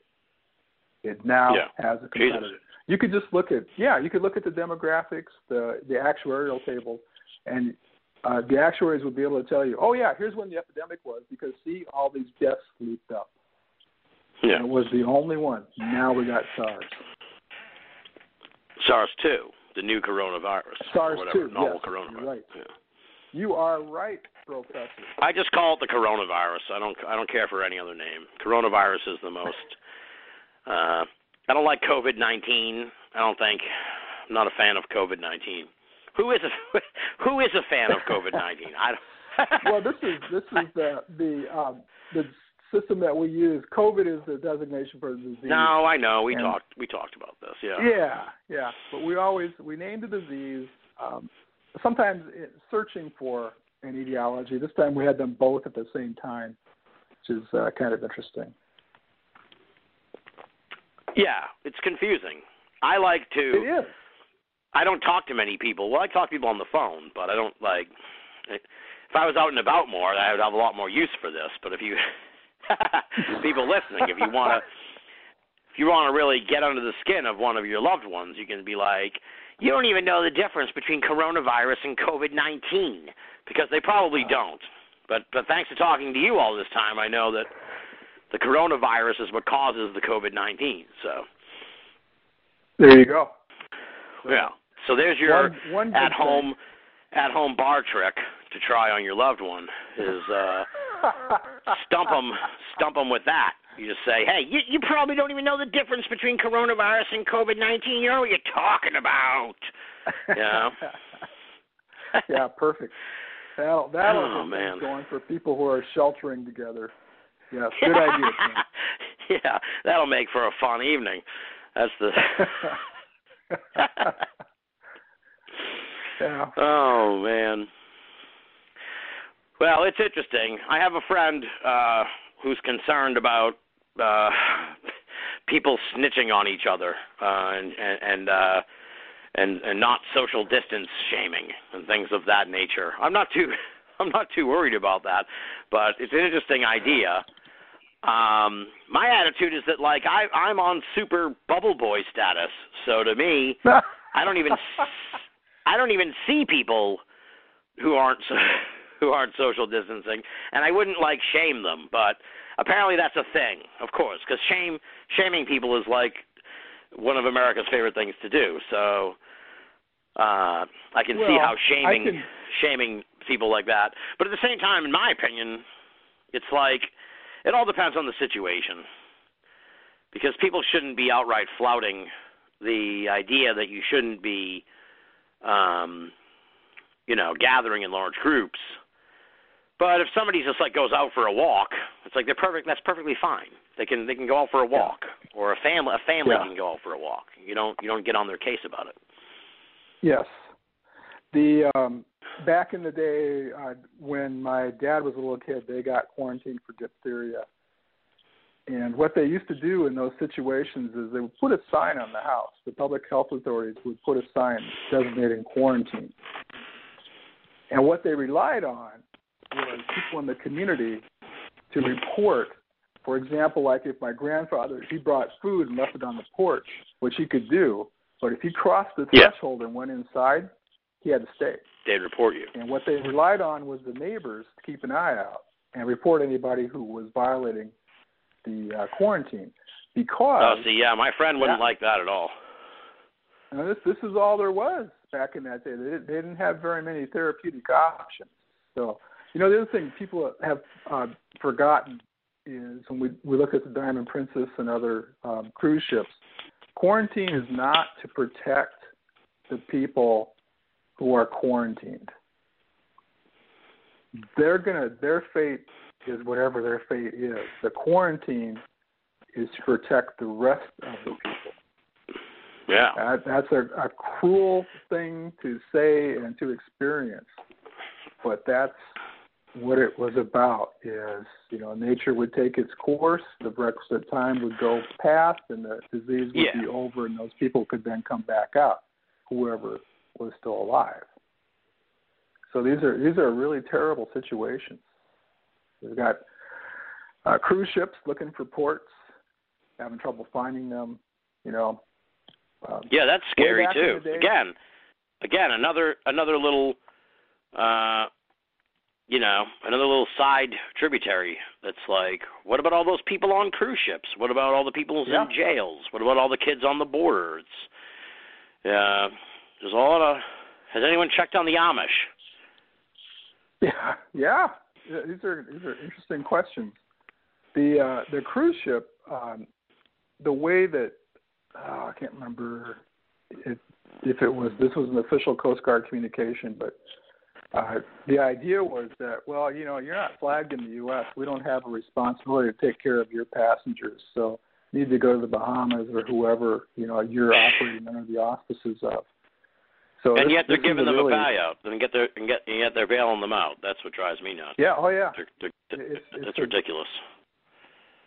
I also will tell you that some of those cruise ships left well after it was clear there was a coronavirus problem, and nobody quite knew where it was. But again, this is one of those things that you can't make any money if you don't sail. So they're trapped in a way. I suppose. Yeah. Some of those, as I understand it, some of the cruise ships are basically without passengers, but the crew is riding out a quarantine period. The crew's like 1,000 people at least, so it's no small potatoes. No. So hopefully they're doing okay, but it's a tough situation. I wouldn't want to be out at sea and not be able to. Well, anyway, there we have it. It's going to be. Now crazy. I want to update on a couple of interesting numbers here from that have come up as we talked on the show over the last few weeks. Now I don't have it in front of me. I wish I had. I want to say when we talked about Russia like 2 weeks ago, they were only like 200 cases, and now they're at 4,000 cases with 34 deaths confirmed. So they're at about the size of let me see, I can do a compare and contrast. What did I say? They're at about 4,000 cases, so they're like at what like Connecticut and Colorado are at right now, but with far less deaths. So, a medium-sized U.S. state. Yeah, and they've instituted. I think I would love to know. I would wish someone would look this up. Like, who are we? Like the only country left? I know Mexico is pretty laissez-faire about this so far, from what I understand. I guess the president of Mexico was out hanging out with El Chapo's mom or some shit, which is like, what? I don't even know what that's about. But for real, that was the story. Yeah. And he was just hanging out and at a family dinner with them and had no protective anything. So it was like, they don't seem to care at all down there. And I don't think they even have that many cases from what I can gather. I haven't even looked into that. But also Brazil. Have you been following Brazil? Yes. Yeah, what a mess. You got a president. Yeah, they are super like, the president there is like acting kind of like how Trump did a few weeks ago, where he's like, this is no big deal at all, it's just the flu, everyone's being panicky, stop it. And it's like, uh-oh, man, this could turn ugly down there. Let me tell you, one of the things that you would want to avoid at any price, if you at all possibly could, would be to unleash an agent like this new coronavirus into one of the mega cities like Mexico City or Sao Paulo and just have it do whatever it wanted to do. I can't imagine a worse situation. And it's just isn't that that's the thing that makes me wonder, like, is there is it already there? Because like when we talked about this at the very beginning of this series, we talked about, are they even testing in these places? Are they even testing in Brazil? Are they even testing in Mexico? Or is it like, they just barely started testing in Florida. So I can't imagine they have even remotely the testing that we have here, and our testing sucks. So it's like they could wake up tomorrow and find that they have a full-blown panic on their hands, kind of like what we had happen to us at the beginning of last month. Well, one thing that's quite true is if you don't test, you don't have any cases. So everything's fine. And then what will happen is all of a sudden people will become seriously ill, lots of them, and some of them will die. And like you say, I don't know how they're going to get out of that one if this really comes to pass. So you kind of hope that maybe each country, each environment is different. The people are different. We can't necessarily equate them, but I would be beside myself with worry if I was the leader of a nation with these megapolises that could have stuff get loose and we couldn't possibly even track it, let alone control it. So right. Jeez, it's worrisome. It is worrisome. Now the other. I don't know if I said. Okay, yeah, I got this here for you now. The numbers in Mexico are 1,500 confirmed. So about. I did do that. I'm sorry, I did do that. I can't keep track of all this. Wait, no, I didn't. Where? Yeah, that was 4,000. I can't keep track of. So they have 1,500 in Mexico, and 50 do you know where they deaths. No, it's just the whole nation here. I can't whole. expand on this. I Okay. have no idea. But they have 1,500, which is comparable to Nevada and Alabama. So it's actually right on the line of Alabama and Nevada. So if people are wondering, the first thing that would come to my mind is, if all those cases were in the federal district, a lot of tourists come in there, obviously, but Cancun, Acapulco, those sorts of places might have very heavy outbreaks already, and you get a lot of travel between the spring states break in Mexico. Yes, exactly, Tim. And so it's a very popular place for Americans to go. And in particular, we're just getting out of the really heavy winter season down there.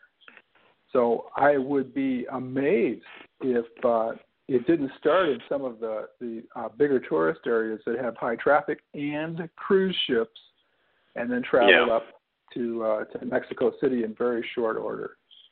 So, I mean, the first place you want to go if you go to Mexico City is you want to see Teotihuacan. And I can imagine that probably draws many, many thousands of people from across the world. It's got to be there. It's just got to be there. We just know it. That throws back to what I was saying when we first started this conversation. I never got around to finishing that point, but that it was like, I always assumed the number was like 100-something thousand because they hadn't tested anybody yet. And if a basketball player can give it to a little kid, giving them an autograph, then this thing must be insanely widespread, and which is what we're finding out now. And it's insanely sneaky, and so you can't tell. This is the problem. You have to worry if you're President Obrador. Maybe what you don't want to do is say anything that scares away tourists, trying to hope that it doesn't hit you, can't see it yet, and finding out the hard way that wasn't a good policy. And I think, honestly, it's quite likely they might. But again, maybe, warm weather, humidity, maybe those things have cut down on the transmission rate. I think at this point, rather than crossing my fingers and hoping, I'd hope for a more active approach. But who knows? Maybe they're right, and I'm wrong.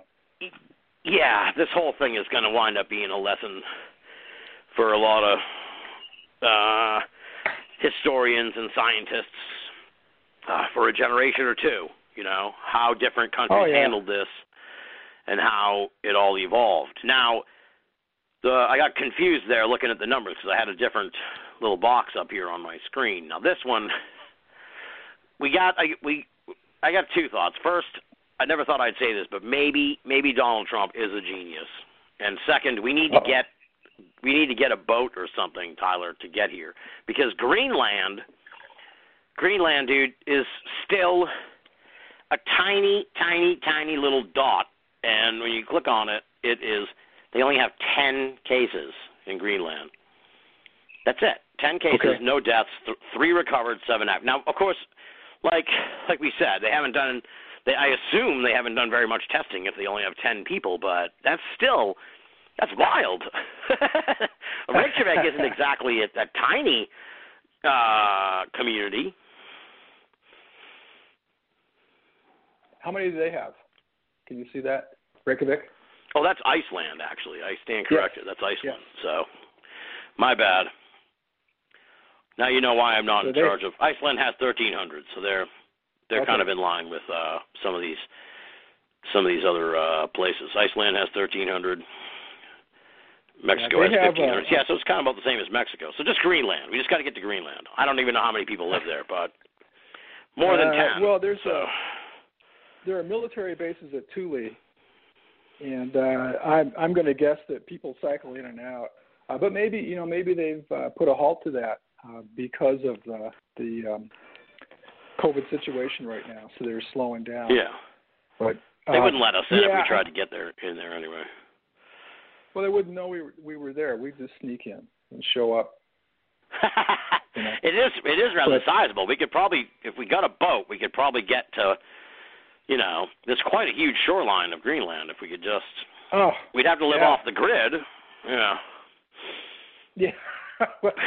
I think most of that place there is no grid, so that wouldn't be a problem. But I've do the work for us. That's great. No, I've not either. I've only seen it from the air. That's as close as I've ever gotten, and I don't know that I'll ever get there. But Iceland, they have a big tourist industry, and they have to be very concerned about what happens when the big crunch, because I think obviously their biggest season is in the warm weather months, or actually what they call warm weather. To me, it was like winter. I was there in July. Yeah. I thought I was going to die. But anyway. And one more number update. We were talking about Brazil. They have approximately 9,000 cases with 363 deaths, which is like about comparable, really comparable to Louisiana.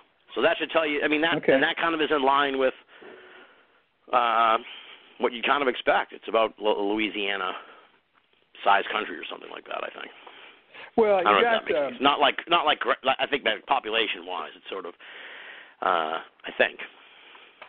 I have no idea. Okay. It just has the same feel. It's a party city. I guess that's kind of what's in my head. You go like the Mardi Gras, isn't like the Mardi Gras and all that. So maybe that's the connection I'm making in my head. They have Rio has the carnival. There you go. Yes, exactly. Thank you.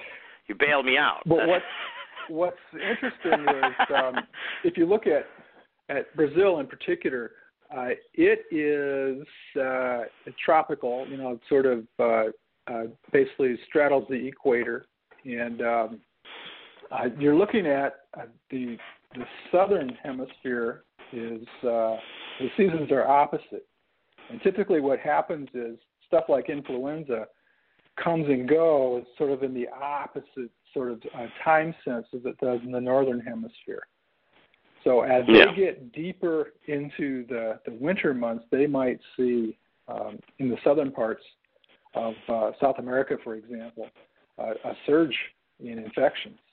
And so we've got them. We don't exactly know where, but the best is yet to come in terms of when that virus likes to circulate in the southern hemisphere. So that's true. Yeah, there could, like you said before, the warm weather in some of these countries may have a hand in maybe it not being as prevalent. We just don't know. We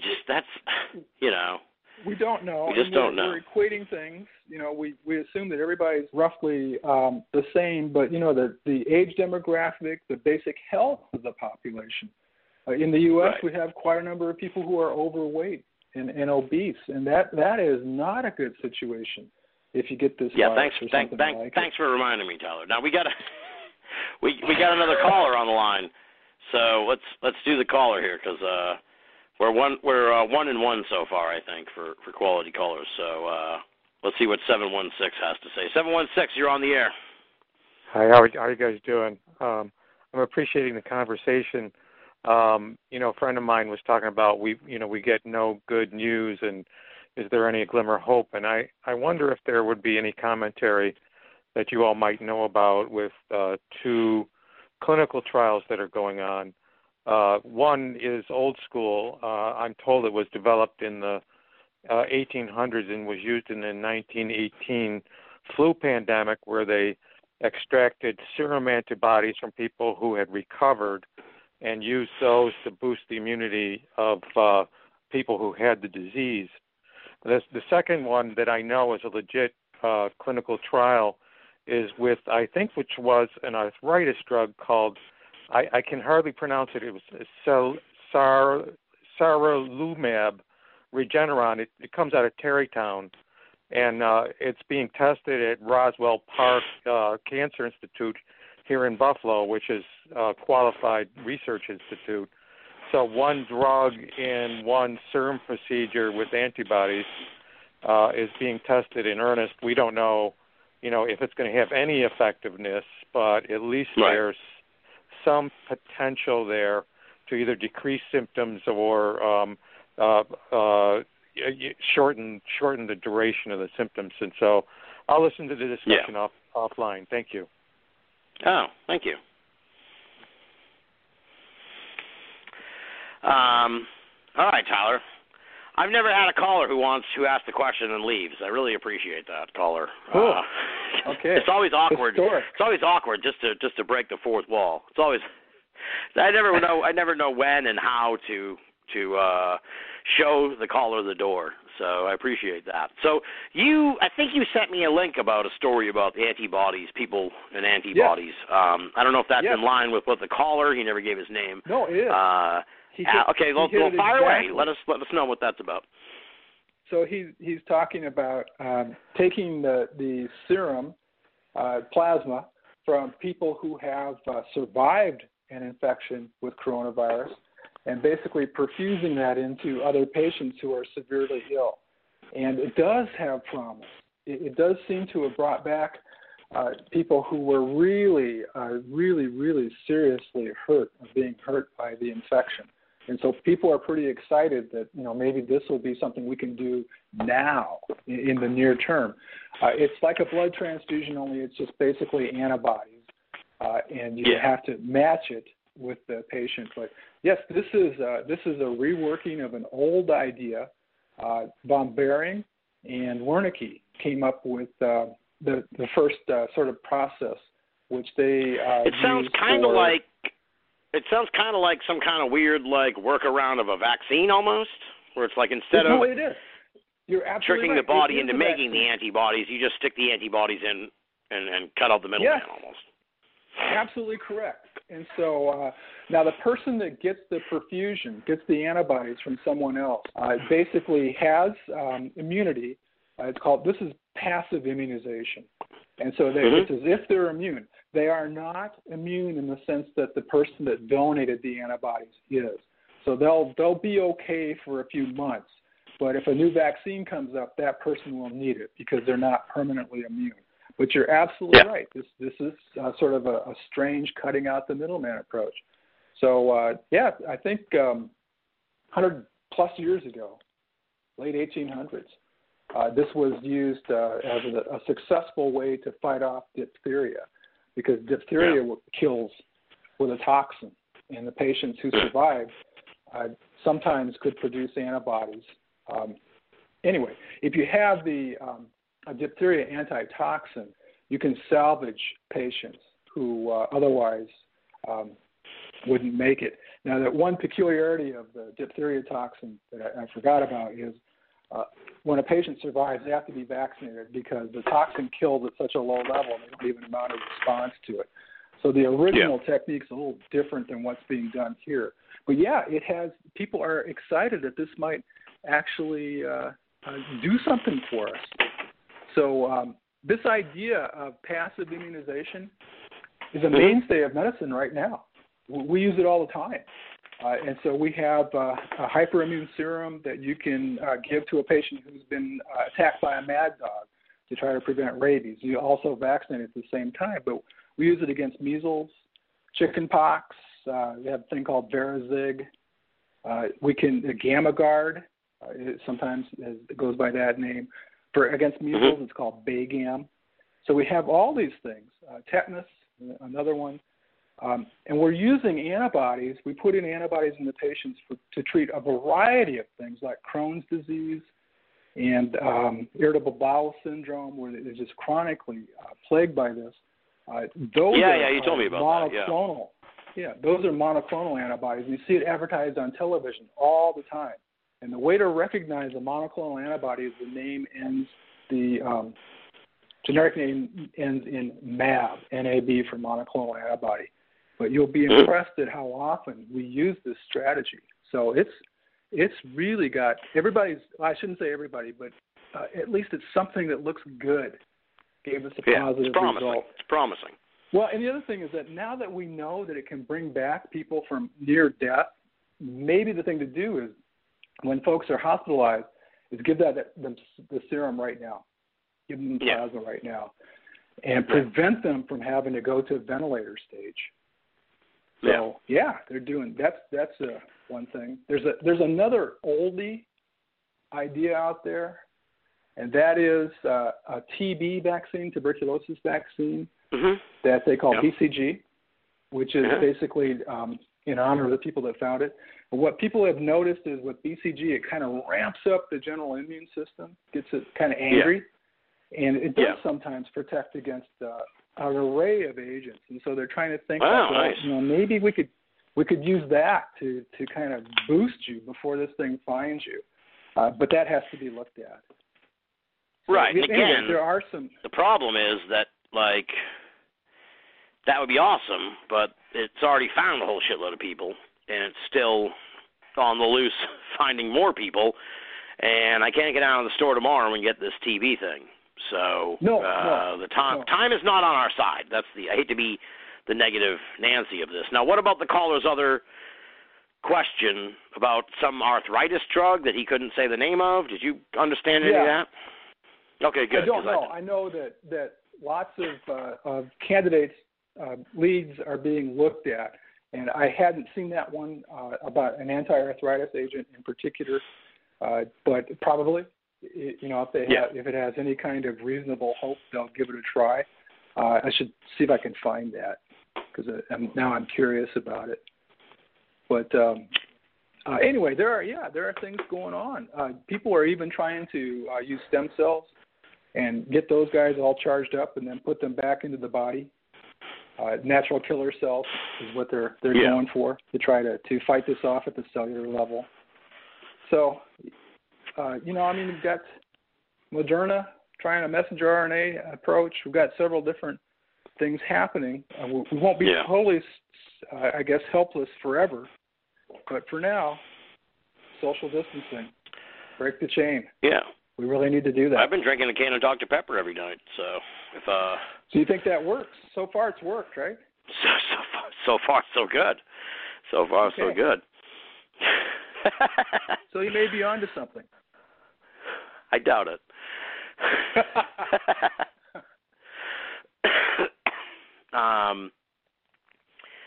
Well, it's hard to see into the future. We're at the end of we got about 15 minutes left. So I don't want to necessarily commit to doing another show next week. I feel like I'll probably want to. Maybe we'll take it to 5 shows and take a break and maybe intersperse some paranormal stuff because maybe people want a little change of pace. But we'll see. I figure Tyler says he's down for anything, right? Yeah. You just I'm not going anywhere. So, yeah, and this is like 6 o'clock at night for you, or 8 o'clock or whatever by the time we finish. So you're, it's not like it's eating into your night. But yeah, we'll see, because going into tonight's show, we're going to break the fourth wall a little bit. It was like you and I talked about this before on email or whatever, but it's just becoming. It's a little bit of it's kind of a drag, man.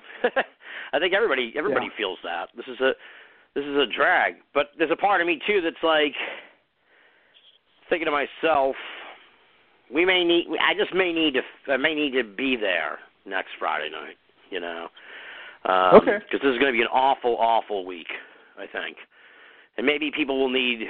If anything, I hope tonight we were a little more lighthearted. At least I was. I tried to loosen up a little bit for the people listening at home, a little less dire than when I talk privately to people when I'm like, oh, we're really fucked, man. It's impossible to say, well, here's a ray of sunshine I wanted to mention. This was like a couple days ago. I haven't heard anything to contradict it. Let me see if I can get a visualized graph on here. But my understanding was that Italy looks like it hit the curve. Have you you know anything about that? Do you have any insights on that? It does indeed, in terms of deaths anyway. It looks like they're maybe on the downward slide now, which is kind of what the models have been predicting, that we'll see a peak and then a relatively fast decline. Remember, they've done much stricter social isolation controls enforced by law enforcement. So, we may be seeing finally the fruits of that. It will take time for those efforts to have effect, but yeah, maybe we're hoping. We're hoping that it holds. The limiting I'm factor, looking at it now. Yeah. With diagnosis, you're always limited by diagnosis, and but deaths are a pretty good indicator of, assuming that we get those reported promptly, of where we are in this process. And that's what you follow now. Because remember, the total diagnosis by testing is not showing us the full scope of the problem. And what we really worry about is the fatal cases and hospitalizations. So, but yes, it does look like they have maybe come out of the deep woods. Now, that said, you also have to remember they're in for a long haul of decay of deaths. And there's going to be a lot of mayhem yet to come. We have to hope and pray that the medical professionals themselves don't get heavily sick by running out of equipment, but also don't become exhausted. And if you can imagine what it must be like to just work under these circumstances, we're burned out, we're tired of it. Think what those people are going through with the additional worry of bringing it home with them. So that sort of stress will take a toll, and we hope that these people can hold up. So that's all we can do is hope. Absolutely, yeah. There are going to be a lot of people after this that are going to be really scarred with PTSD. I feel like the whole, the folks on the front lines, of course, to a terrible degree, but it's almost like the whole nation's going to have this PTSD after this. I don't think people are starting to kind of say that there'll be we can't go back to normal. We can't go back to, unless you go to the gas station by my house, you cannot go back to normal. Maybe those plexiglass barriers protecting the kid at the grocery store, maybe they're forever now. Yes. We may have to keep. I mean, I hope that's not the case, but the social distancing thing is so anathematic. I don't know if that's even the right word, but to the human condition that it's worrisome.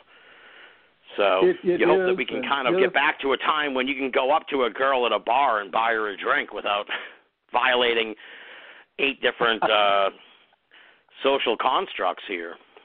Or even just, see somebody and shake their hand. It's like, it's madness. Are we all going to keep away from each other forever? Or that's frightening almost. No, for the near term, and by that I mean for the summer season into fall, we'll probably have our guard up with good reason. We have to be alert for a rebound. And, I think we were talking earlier, but again, we're not safe anywhere until this virus is under control everywhere. Right. So we're just going to have to get ready for it. It could come back and get the fire brigade out quicker this time. Learn from experience, as you said, and go forward. But socially, it's going to be awkward for a while, Tim. Maybe one day we'll all get our antibody tests, and we'll have a little certificate of immunity, and you can show that to somebody at the bar. Yeah, but it'll always be. I think this will be like the boogeyman effect, where it'll always be like, well, you never know what could come. I think we'll always be weary for a generation at least, of whatever.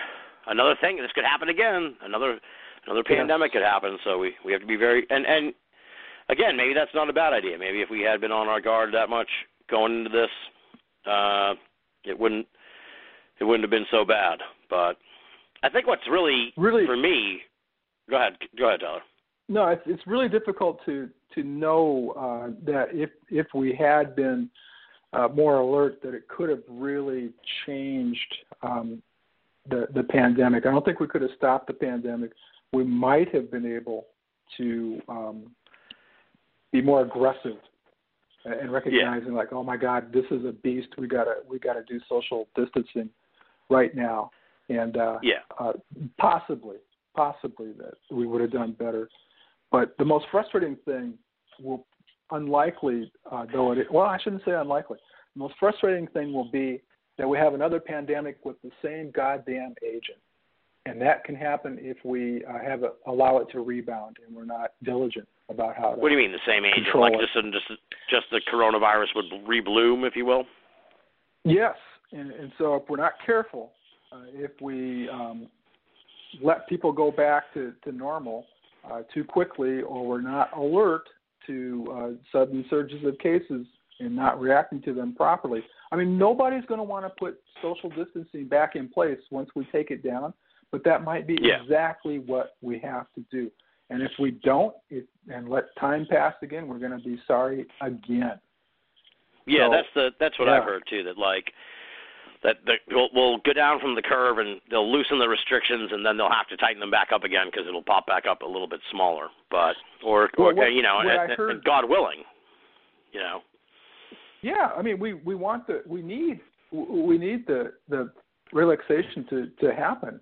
I mean, we can't sit there with people unemployed like this for forever. At some point, we've got to come back to work. But what I understand is that, and again, reticent to accept everything that comes out of China, is that one of their problems is reimportation. Got it under control, locked up the country, and I mean they locked up the country. It was more than one province and one big city. Yeah. But anyway, and what happens? People traveling in from outside bring it right back in, and there you are. The spark starts another forest fire, and that can be us very quickly. We're not safe until it is controlled everywhere. Yeah. So. Well, I made a couple of points here before we wrap it up. The thing about going up to a girl and buying her a drink at the bar is sort of in comparison to, in a sense, where it's like it really hit me where the social distancing thing is just so foreign in a way. Like you don't realize until you've seen it in action by the third week here or so that the people are just naturally congregate and to live in a world where they don't have audiences for TV shows or they don't have sporting events because of the you know what I mean? It's like without that gathering, without the gathering of people, it's a very lonely existence. Everybody's alone. It's very depressing. People acknowledge that, accept it, realize that someday we'll all gather again, and it'll be okay.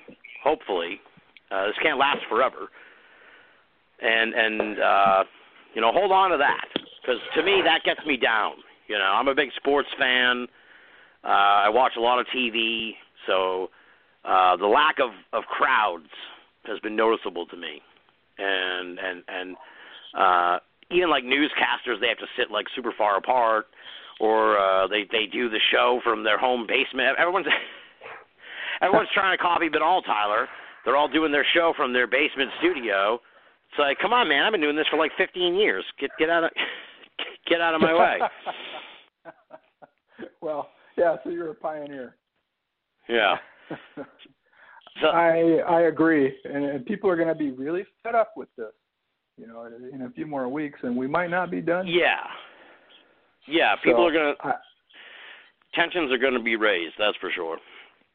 Absolutely, everybody will want to let the standards be relaxed, and the pressure is going to be immense on our leaders to do just that. And hopefully, they won't get too over anxious. It's one of those things that we need to do it long enough to break the chain of transmission and make sure it's really broken. Right, exactly. That's what I worry about too. That we're going to get to the point where we're an impatient people, Americans. So I think that we'll. You can already kind of see it now here at the end of like what would be like the first week. I don't even know. It's hard to keep track of like I'm about to start like my fourth week of home quarantine here, so I haven't gone completely insane or anything like that, but it is getting irritating. I can only imagine what less, and I'm used to working from home, so I'm fairly used to this lifestyle. I can only imagine what people who are social creatures are experiencing. I'm sure they're very frustrated, but we have to we have to hold tight here. We have to hold tight as long as we can. The other thing I was going to mention before we go, do you watch a lot of TV? Yes. Okay. Have you noticed this? This is like my super, super minor, banal pandemic pet peeve. And I think I didn't say this to you, but I was sort of musing about it when all this started really in earnest at the beginning of March. All the commercials were like the same. They were just as they had always been. And I'm like, pretty soon you'll start seeing the coronavirus commercials. And now, if you watch anything like in prime time, on any of the channels really, the main times when they put on the main commercials, NBC Nightly News or whatever, or the primetime shows on all the networks, all of the commercials have turned into these super depressing coronavirus era commercials. Have you noticed this? Not particularly, no. You pay attention to the commercials. Trust me, it's so depressing. The show will go to commercial, and then there'll be like this sad music, and it'll be like, we know that you're having a hard time, and we're with you every step of the way here at Toyota. And it's like, if you have trouble paying your thing, call Toyota. It's like that. And then the next commercial will be like, for Red Robin. And they'll be like, we know you're stuck at home, but here's how to eat our burgers. And it's like, it's just everything has transformed over into this quarantine world. You can't escape it. So at times I do. We talked about this before the show, where it's like, well, maybe the Banal of America listeners, maybe they don't want to hear any more coronavirus stuff. But this is essentially my therapy session for the week on all this, and hopefully, I know a few thousand of them have enjoyed the ride. So we'll be here next week because I think we're going to go through a really tough week, and I don't think it would be fair. We've come this far. We have to stick it out through this. You know what I'm saying? I'd feel bad if we just vanished here after what I think is going to be a really tough week. So we'll be back next week. I'll try and be I'll try and be as affable as I was this week, but that I may not be able to, but due to various circumstances. But we'll be back next week, and folks, just hang in there, man. We're going to get through this. This isn't going to last forever. It's gotten pretty bad. It's gotten pretty bad, and I mean, when we first met or talked 4 weeks ago and started this conversation, I had a feeling it was going to be bad, but I think like part of me was like, I've spent my whole adult life, or a good portion of it, listening to this rhetoric and this end of the world stuff, and it's like it never is as bad as they say it is, but so far it's been worse. So, like I said, I wouldn't feel right bailing now, so we'll come back next week and we'll try and lift people's spirits after what's going to be a very tough week. So now that I've talked to you for like 4 weeks, do I get some kind of course credit or anything where you work? Absolutely. Yeah, you get a certificate of achievement. Oh, good. I was gonna offer, if need be, to make one of those volcanoes. You know, I can make a volcano with the vinegar and the baking soda, so if that would help. Wow. This is a final exam. Man of many talents. Yes, I can pour. That is indeed my God-given gift. All right, Tyler. Well, thank you so much, sir. I really do appreciate it. I've kind of made it a thing where I have a habit of going way past the markers, so I've tried not to do that here with our coronavirus conversations that we've had. So I will talk to you next week, man. Stay safe, be safe. If I was a betting man, I can almost guarantee you I will still be in the same. I will not move out of this house for the next week. I've got all the provisions I need for the next 3 weeks. So hopefully I'll be ready to go next Friday night. So I can't thank you enough for station. being a part of this, brother. Okay, stay out of the gas station, though. That sounds dangerous. Oh, no, I might write to I was thinking, like, as I was ranting about that tonight on the show, like, I should write to the company that owns that gas station and be like, do you know what you're doing? Like, for real? Can you do something about that? But Who knows? Maybe I will, and I'll report back next week on what happens when I contact the gas station company. This is the social shaming part. I had a Amazon delivery. It came up in their kind of gray truck, and it was a young woman, and I did not pay any attention as to whether she had gloves on or not. But I'm sure those people are just being run ragged right now, and hopefully they'll be okay. So I wipe off my packages when they come, so I think that's a good idea. You should do that, or leave them in if you have a garage. Leave them in the garage for a day. The cardboard. That's what I was. Yeah, you can leave shit outside for a couple of days. That'll clean it off, right? That will definitely help. But again, always with food, clean it. Yeah. Have an area that you've already pre-sterilized and wash the fruits and anything that's been handled and put that into the sterile area. Yeah, I've seen the videos for that. Yeah. Yeah, that's a really good set of ideas to make sure that you give yourself the maximum chance of avoiding this thing, because it's sneaky. Yeah, it certainly is. Like I said, I think I said this to you, where it's like, I don't know if I said it on the show or not at this point. We've talked so much, but there's a part of me that's like, if I get this, I said that. If I end up getting this, I'm going to be so pissed, because I've done everything, damn near everything I could possibly can to avoid this. Short of that horrifying gas station visit, and I was practically in a bubble there. So I'd like to think that nothing went wrong there. But that would be the banal way.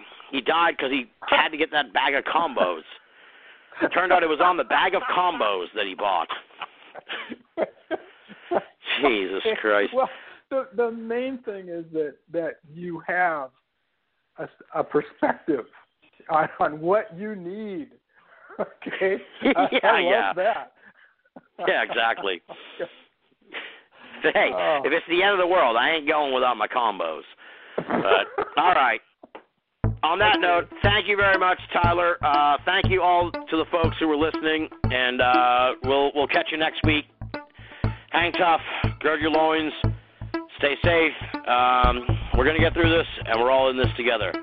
Until next week, this is Tim Adall with Tyler Cokejohn, signing off.